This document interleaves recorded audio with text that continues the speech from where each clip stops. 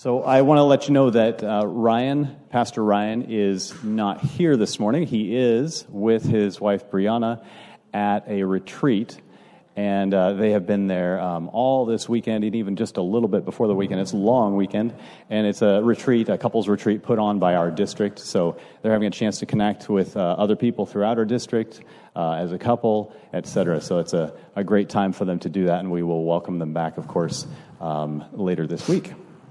My name is Jeff Forster. I'm serving as one of the elders here, and you're going to hear from some other elders pretty soon as well. My name is Larry, as Jeff mentioned, one of the elders, and I'm going to kind of introduce what we're going to do here today. So, as I think those of you who have been with us know, we've been going through the book of Ecclesiastes, which is a book I would have never picked to go through or preach on, but I've really enjoyed what Ryan's had to share. And I'm going to start off by summarizing a few of the things that we've learned as we've gone through the journey with Ryan. But we mentioned Ryan we gave him permission to go to the pastors and wives retreat. His family is nearby with their grandparents, his kids. And I received a message from him this morning saying they're praying for us here, that God would work and move among us, and that we would sense Jesus here. And when he left, he originally asked for Malcolm Brewer, and I think most of you know and love Malcolm Brewer, to fill the pulpit where he's gone. And Malcolm ended up in the hospital. He's out now, which is the good news. He's feeling better. So y'all can be praying for Malcolm. He even volunteered to come back after he got out of the hospital. We said, no, please don't. Stay there and get better. So the three of us elders who are going to be sharing this time said we would do it, but only if Ryan let me play with the smoke machine. The question is, how do you turn it on? How do you get it to work? Let's see. I'll just press all the buttons, see what happens. There we go. Oh, that was totally worth it.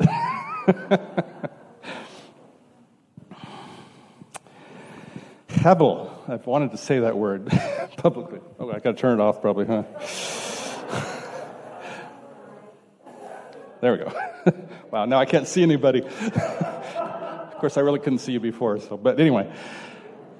We've been studying about hevel. Everybody remembers what the word hevel means, right? It is smoke, vapor.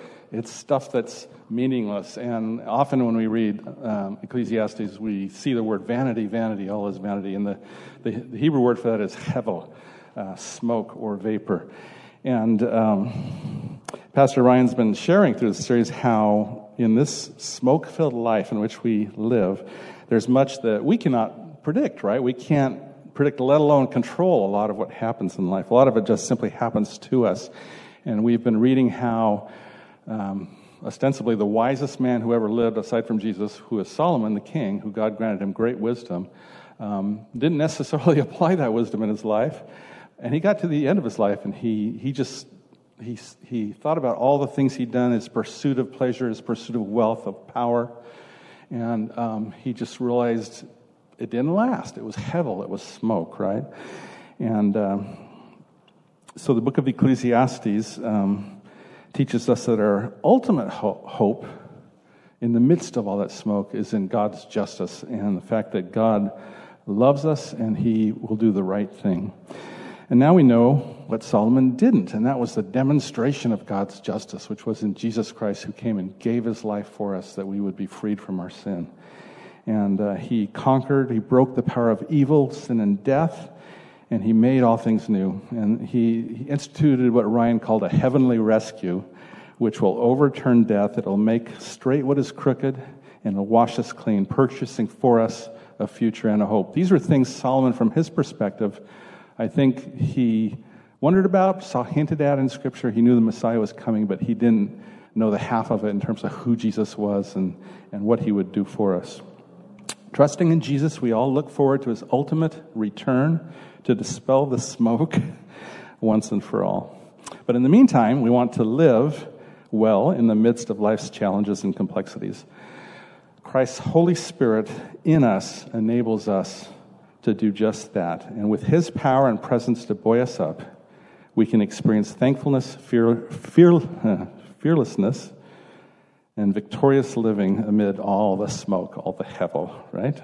So here are some things that Ryan summarized in Ecclesiastes, things that we basically have to admit we do not know. And here's just a couple of bullet points here. We do not know how to predict the future. At least most of us don't. We do not know how to do that which God alone can do. And we do not know how to guarantee success and avoid failure. I think we've all tried with that, whether it's in our families, with our kids, and our jobs. We'd love to be able to guarantee that we will be successful, but there's no guarantee. And failure is something that we all experience in one way or another. So another question is, how do we live well when we don't know and we aren't in control? These are things that Ryan shared with us. Wise living means holding loosely to life and its possessions. And that's not something we do easily. We want to clutch onto those things. Wise living means neither success nor failure is ultimate. It doesn't last. And wise living is its own reward. So those are some of the things we've learned in past weeks. Christ's invitation to us through Solomon is threefold. First of all, be bold. And our friend Lars Pasick is going to share, Dan Amos is going to share about boldness and what Ecclesiastes 11 has to say with that. And then Lars will be up next after Dan, and he'll share about, his message will be joyful and godly. And then when Lars is done, I'll come back up and I'm going to share a little bit about, from Ecclesiastes 4, about be in community with one another, and most of all, be connected to the vine, be connected to Christ. So these imperatives hold the key to thankful, fearless, victorious living in the midst of life's smoke. Right, Dan? Come on up. Thank you.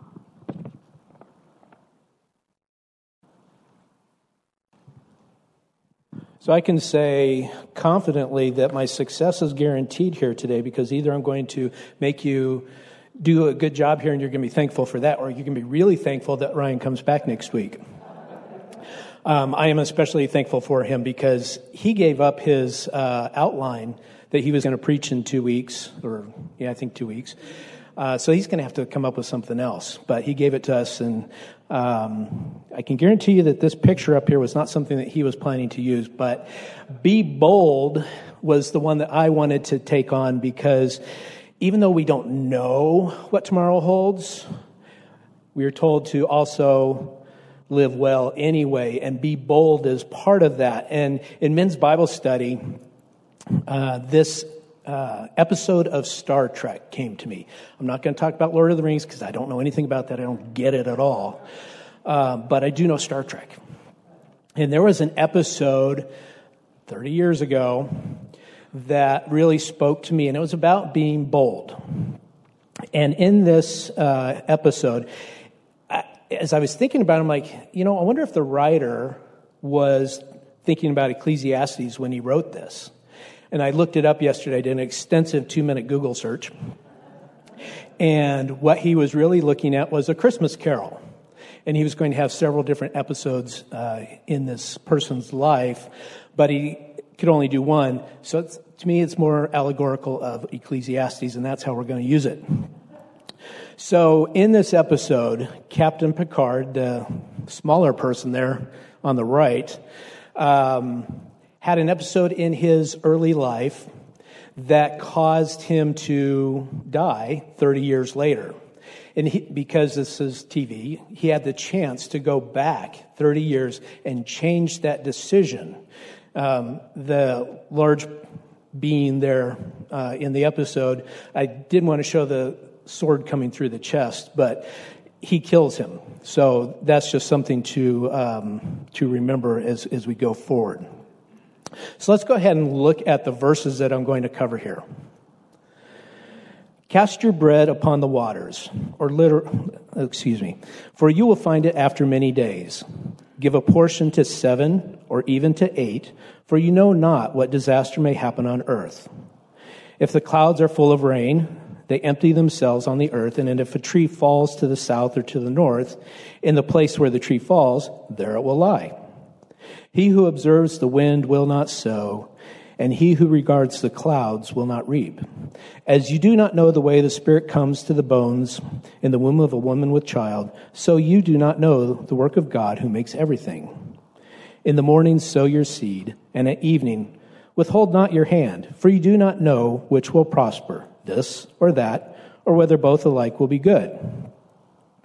So going to the cast your bread upon waters. It's actually, you could look at this as giving or something like that, but really it was in an economic context. So it's about investing, doing, taking what God has given you and doing something with it. It's really about planting, reaping, sowing, and then selling to various ports. That's the cast your bread upon the waters part of it. Send it to faraway places. Now in John, Jesus talked about planting a seed. That you put the seed in the ground, it dies. It has to happen that way because when it does, it grows up into a crop. You get many times what you put into the ground. So diversify. Don't just try one thing. Do many things. Try different things because you don't know what's going to succeed or not. It's kind of a don't put your eggs all in one basket kind of a thing. That's kind of a present consideration for me as I'm looking forward to retirement someday. All my eggs in one basket. If that basket breaks, well, where am I? So it's, diversify. Do that sort of thing. And one of the other things that came to me as we were searching for a pastoral candidate, somebody had come fill the pulpit. One of the things that one of the candidates said was, I want to try many things. I'm not going to just do one thing, and if it fails, well, rats. It's, well, okay, we'll try something else. And that was Ryan. So I was really pleased when we called him here. And that comes to a lesson that I learned early on as a lieutenant. No plan survives first contact. No matter what you plan, things happen. So let's look at the next couple verses. When the clouds are full of water, it will rain. Okay, I think we know about that. I hit some pretty good puddles this week. It was pretty crazy. Trees fall. We also unfortunately know about that. You don't know where they're going to fall or when they're going to fall. Sometimes they come as a surprise. Buildings crumble. Things happen. We have no control over the elements. These things just happen. So there are things that we can do nothing about, but we try anyway. Our job is to deal with those things that we can deal with. So the second part of no plan survives first contact is the enemy gets a vote. Now, that's something that I deal with at work when we're talking about our programs and that sort of thing is there's opposition out there to what we're doing because we're a business and other people want our business.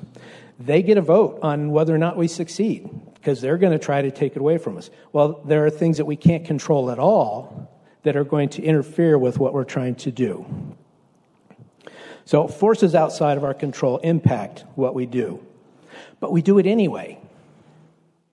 Because if we don't try, we do nothing. And then the second part of this verse here is the timing's never going to be perfect.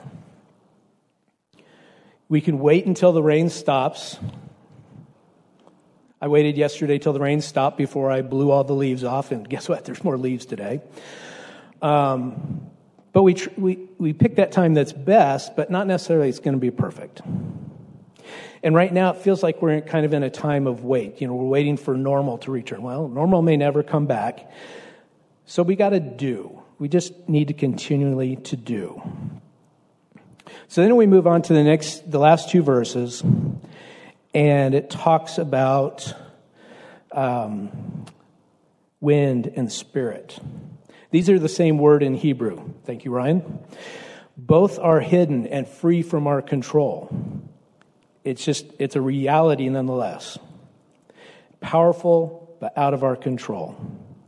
God has revealed some things to us. He gave us His word, but He didn't tell us what's going to happen tomorrow. We don't know that. We just don't know how things are going to turn out, but we must keep moving forward because nothing happens if we don't. So we can see things that happen, we can try something and it doesn't work out the way we wanted it to. We could call that failure, but it's not really a failure. I've seen in my own life things where they didn't go like I wanted them to. And I don't know why. I don't know what the purpose was. Sometimes I may figure it out. Sometimes someone may tell me, I saw that. And here's what I got from it. Like, wow. God had something in that. It felt terrible at the time, but God had something in that. We may never know. We just may never know. Sometimes we do get a glimpse. So be bold. You can go to the last chart there. So in this story, the allegory that we're talking about, Picard chose when he went back to not be bold.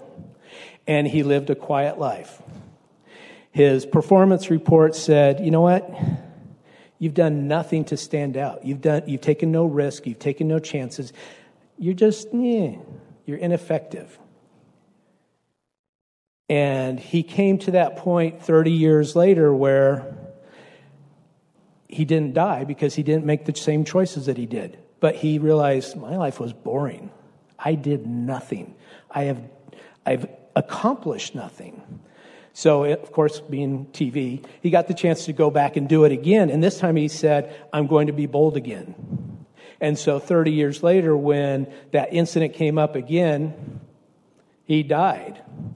But as he was dying, he laughed because he knew what had happened. He knew that he had lived a life that had had some impact, that it had changed the lives of other people. And that's what was important. And of course, being TV, he got to live anyway. So that's the allegory for what I got out of these verses is be bold and have an impact. Try. It may not succeed the way that you think it will, but do it anyway. Just keep trying. And as we live a life of being bold, we also need to be joyful and live godly. And Lars is going to talk to us about that.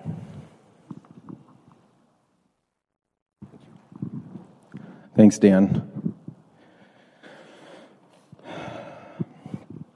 So, I love this sermon series in Ecclesiastes, and I love what Ryan's given us so far. But the verses that I have here, they show us how to be joyful and be godly. So the verses I'm covering are 7 through 10 in chapter 11. So let's just go ahead and I'll read through all of those right here. Light is sweet, and it is pleasant for the eyes to see the sun. So if a person lives many years, let him rejoice in them all. But let him remember that the days of darkness will be many. All that comes is hevel. Rejoice, O young man, in your youth, and let your heart cheer you in the days of your youth. Walk in the ways of your heart and the sight of your eyes. But know that for all these things God will bring you into judgment. Remove vexation from your heart and put away pain from your body, for youth and the dawn of life are hevel. Be joyful, be godly. Let's look at verses 7 and 8. Light is sweet, and it is pleasant for the eyes to see the sun. This is, I love this feeling of that when it says light, it's talking about life. It's saying life is good. It's like, I think of like waking up to a new day. Life is good. If a person lives many years, let him rejoice in them all. So somebody shouted out, how do we rejoice in living years in America? When we live years, what do? We celebrate birthdays. So this is, what I'm hearing from this is, celebrate your birthdays. If a person lives many years, let him rejoice. We just celebrated, by the grace of God, my dad's 80th birthday. And we went to a Brazilian steakhouse. It was just so much fun to be with friends and have good food and to celebrate many years. my family did an excellent job celebrating my birthdays growing up, and it was just it made an impact on me. There's a lot of time, just like this is saying, rejoicing in our years, and I just love how I just love reflecting on that. But let him remember that the days of darkness will be many. All that comes is hevel. So don't minimize how many bad days there will be in life. There will be bad days. I think that hevel here is saying life slips through your fingers. That's the smoke. You try to grab onto it, but you just can't. I'm comforted because when you go through a period of bad days, sometimes it feels like all the Bible verses that people bring up are happy Bible verses or something like that. So when you're having these dark days, just know that this is for you. You know that the Bible has something for that too. There's good days and there's bad days. Now, verse 9. Rejoice, O young man, in your youth, and let your heart cheer you in the days of your youth. Walk in the days of your heart and by the sight of your eyes, but know that for all these things God will bring you into judgment. Walk in the days of your heart and the sight of your eyes. This is an invitation for us to do the things that we would like to do. There's something that I learned during my faith journey. There's a decision-making kind of model called the wisdom model, and it's about using wisdom to make decisions in life. And the basic principle is that God gives us a lot of instructions and a lot of guidelines and rules. There's some things that are definitely right and definitely wrong, but a lot of the decisions in life aren't clear, or they're not part of those definitely right or definitely wrong, and they're kind of in this neutral middle. And so the basis of this model is, if it's not definitely right, and if it's not definitely wrong, and if it's not unwise, and if it's not going to lead down an unwise path, or it's not going to hurt someone else or something, there's these guidelines, then, well, if you want to do it, go ahead and do it. You've kind of, you've prayed about it, you seek wisdom, and you've used the guidelines, then this verse, walk in the ways of your heart and the sight of your eyes.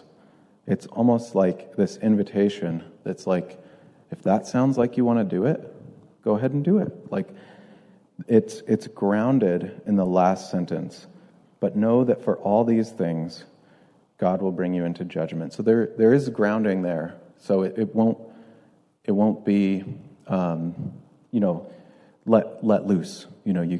There's a grounding there. But when you're making a decision, and there's two things that are neither right nor wrong, they're just kind of are. And maybe there's the one that's a little bit more straightforward, or a little bit, maybe you should do that one. Maybe kind of everyone's expecting you to choose this one, but you really want to do this one for whatever reason you just want to. Walk in the ways of your heart and the sight of your eyes. That one looks good, so go ahead and do it. If you've used wisdom and prayer, go ahead and do it.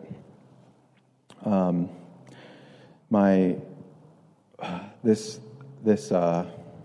reminds me of this tradition that I do with my daughter Violet. I take her to Bring Your Kid to Work Day at my work, which is kind of like this huge celebration, and there's just kids' activities everywhere, and there's bouncy houses, and there's stations, and keynote speech and everything, and it's wonderful. But motto that we use, that Violet and I use when we go to bring your kid to work day is, whatever Violet wants to do, that's what we're doing. And it's just like, Violet, walk in the ways of your heart and the sight of your eyes. You want to go to the bouncy house? We're going to the bouncy house. You want to do it 3 more times? We're going to do it 3 more times. And it's just, I love that I get to, be that structure for her. I'm going to keep her out of trouble, but within these boundaries, let's do what you want to do. Let's go to the activities that you want to go to, and I'm not going to say, well, Daddy really wants you to, go do this activity or something like that. So, verse 10, remove vexation from your heart and put away pain from your body, for youth and the dawn of life are hevel. Remove vexation from your heart. Vexation is annoyed, frustrated, or worried. Do not worry or hold on to annoyances. That's vexation. I think that it's saying life is hard enough and it will get harder. So don't unnecessarily worry or hold on to vexation. Put away pain from your body. Pain may be referring to evil, so put away evil from your body. And that kind of feels to me like it's don't do things that you know are going to cause your body pain. You know that that drugs are going to hurt your body. That's pain. Put away pain from your body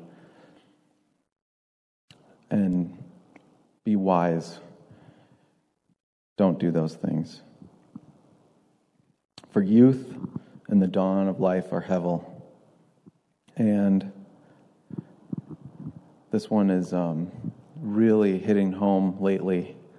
Violet, my daughter, is turning 7 years old, and she is in her youth, and we reflect back and look at the pictures of her when she's growing up, and it's just, hevel here definitely means it's just, it's slipping through our fingers. It's like we can't hold on to it. She's not our little baby anymore. She's growing up. Her soccer team won their soccer game yesterday. And she's a 7-year-old now, so she's just getting older. So yeah, those are my verses. And Larry, I'll let you take it away. Thank you, Lars. I just want to divert for a moment and brag on our elders a little bit. Over half of them are less than half my age. And I just have loved the elder board this year. We talk about be bold, be joyful, be godly, be in community, and be in Christ. And when I think of the elder board, these are things that characterizes these guys. In addition to the ones you've met, here, Lars and Dan and Jeff. There's Greg. I think Greg's probably back there running some piece of equipment or video or something. And also Jason Comerford. And they have, we've been through a couple tough years as a church. Most churches have. But these are guys that they are committed to seeing through what God wants to do in our church. I'm so proud of them. So I'll let you guys know that. So my portion is be in community. And I have the privilege of taking us backwards a little bit to Ecclesiastes 4, and we're going, I'll read it, and it'll be up on the screen, starting with verse 7. And you know, what we're going to read here really speaks to the dangers of going it alone, and that's something to me, I've thought, that's something our society is really good at, going it alone. I'm an American, I'm going to do my own thing, and when you read through this, you have to it gives a new perspective on something that we sometimes think is a strength, and it isn't necessarily. Starting with verse 7. Again, I saw vanity or hevel under the sun. One person who has no other, either son or brother, yet there is no end to all his toil. And his eyes are never satisfied with riches, so that he never asks, for whom am I toiling with riches, for whom am I toiling and depriving myself of pleasure? This also is vanity and an unhappy business. I like that play on words. Two are better than one, because they have a good reward for their toil. For if they fall, one will lift up his fellow. But woe to him who is alone when he falls and has not another to lift him up. Again, if two lie together, they keep warm. But how can one keep warm alone? And though a man might prevail against one who is alone, two will withstand him. And here's the key portion here. A threefold cord is not quickly broken. Now, I know, Ecclesiastes tells us many things are outside of our control. You really don't have much control over whether you have a son or a brother, right? I guess you have a little bit over a son, but not much. And so we don't always, there are times when we are kind of sailing alone in many ways. But these verses urge us to seek community and to seek people that we can be with and be a part of a body. And I've been so blessed in my life to have friends, and my wife Darlene, who's my best friend for 40 plus years, and people who aren't necessarily like me and may not agree with me or see eye to eye on all things, but they care about me, and they care about me in Christ. They care about me because of our mutual relationship with Jesus. That's super important. Then that's the three-stranded cord, right? I have a friend, I'm just going to pick on this one guy because he's not here. A close friend named John. John and I met in our freshman year at Biola University. Well, it's Biola College, then now it's university. And we hit it off immediately, and we were both enjoyed communication and student government and stuff like that, so we started a magazine. It was called the 13th Grader Review. And if you go back into the annals of Biola's library, you'll find copies of the 13th Grader Review and our ridiculous articles. I don't even remember what we wrote about, but we had a lot of fun doing that. And he was a member of the student body. I became a member of the student body, and we supported each other in that. We were roommates our sophomore year, and I think we both squeezed 4 years into 6 at Biola. And after we graduated, many times, you graduate from school and you have friends and you just don't see much of them again, except you try to keep up with them on Facebook or whatever. But we kept in touch throughout the years. Darlene and I introduced him to his bride at the time, who was the assistant editor of the newspaper that I was editor of, and he proposed to her in our living room. And I was the maitre d' trying to serve lobster, which got away from me and slid across the kitchen floor. And I had a bottle of fancy wine, which, as Biolans, we didn't drink much wine, and so I didn't realize you needed a corkscrew to get a cork out of the wine. So I was trying to figure out how to get the cork out, and I had used a drill. Never try that, by the way. There's little pieces of cork all in your wine. They put up with a lot. But we were close. We had a close relationship. And as the years progressed and rolled on, and we both had kids, we found the fact that when we were in crisis, and I hit a really bad one about 2004, I think, probably.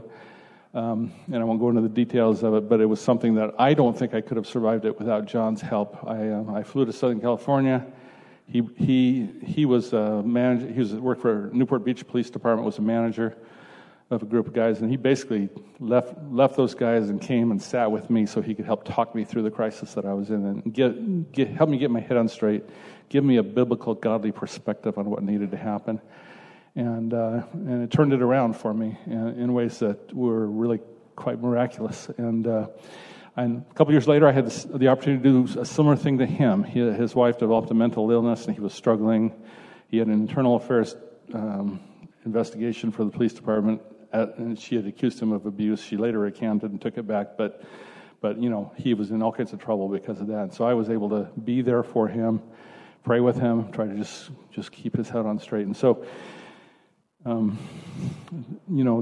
I read this verse about if one But woe to him who is alone when he falls and has not another to lift him up. And that's what we did. We had each other to lift each other up when we're in trouble. Darlene's done that with me a ton of times, and as many of you have. And one of the huge blessings to me, Elam is known at a church that values community.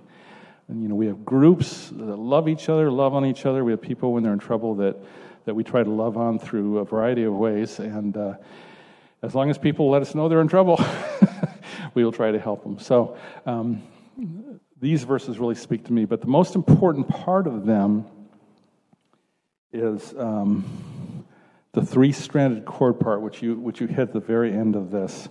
And it basically spoke to me about these verses that are going to come up in Hebrews. The first 5 verses of the 13th chapter of Hebrews says, "Let brotherly love continue. Do not neglect to show hospitality to strangers, for thereby some have entertained angels unawares.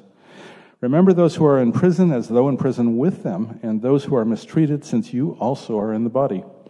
Let marriage be held in honor among all, and let the marriage bed be undefiled, for God will judge the sexually immoral and adulterous. Keep your life free from the love of money, and be content with what you have. For he has said, I will never leave you nor forsake you." And I was struck by the context of that promise, I will never leave you nor forsake you. God dwells in all the things that were mentioned here. Go to the next slide, please. So there are things that Solomon has told us are hevel, are smoke. And among those are isolation, when we are an island to ourselves, greed, temporary pleasures, and the love of money. And these are all things addressed in this package. In this passage, it says, "Let brotherly love continue." These are things that are not hevel. Next slide. Brotherly love, not hevel. Hospitality, entertaining strangers, not hevel. It's meaningful. Fidelity to your spouse, fidelity to your friends, to the people that you care about, being true to them, telling them the truth in love, not hevel. This is what God calls us to do together. And then finally, contentment. That's the opposite of love of money and greed and riches. Let's be content with whatever God has provided you. And this is one of the things that Ecclesiastes has helped to affirm for us that are super important. We've talked about in his wisdom, Solomon did not know the one who tells us in the very last verses of the Gospel of Matthew, the next passage. "All authority in heaven and on earth has been given to me. Go therefore and make disciples of all nations, baptizing them in the name of the Father and of the Son and of the Holy Spirit, and teaching them to observe all that I have commanded you. And behold, I am with you always, even to the very end of the age." Jesus promised through his Holy Spirit to be with us, to add meaning, to bring meaning to our life. In John 15, he talks about, he uses the metaphor of he's the vine, and we are to keep connected to the vine, or else we die. Basically, we're out there by ourselves. The three-stranded cord is us together, you and I, connected to Jesus in the midst of that. He is the third strand of that cord. So what I would like to do today is invite you. Many people have a two-stranded cord or a one-stranded cord. They don't have a three-stranded cord. And if you feel God tugging at your heart to say, how do I get into relationship with Jesus? How do I get connected to the vine? I want to avail myself of that promise that he will always be with me, that he will never forsake me. I would invite you. It's simply a matter of stepping out in faith and confessing your sins to him and saying, Lord, I need you. I need your help. I believe in you. And if you would like any of us, the elders that I mentioned, or Ryan next week, to help guide you through that, we'd love to sit down and pray with you and do that. We want to be here for you for that. So let me close off our time today with just a word of prayer as our worship team comes forward.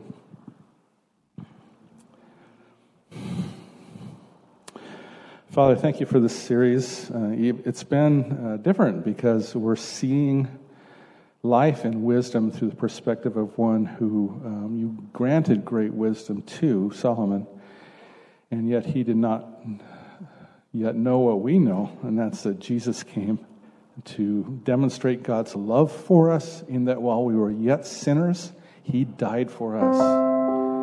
And he's the one who can dispel the smoke, dispel the hevel in our lives, and give life meaning. Father, if there's anybody here who doesn't yet know our precious Savior,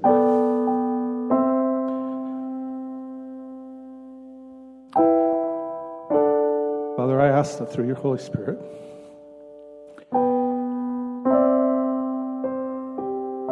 you would speak to them today, that you would make yourself known to them, you'd whisper in their ear, and that they would have the courage, the boldness to step out and to begin to experience joy himself. In Jesus' name I pray.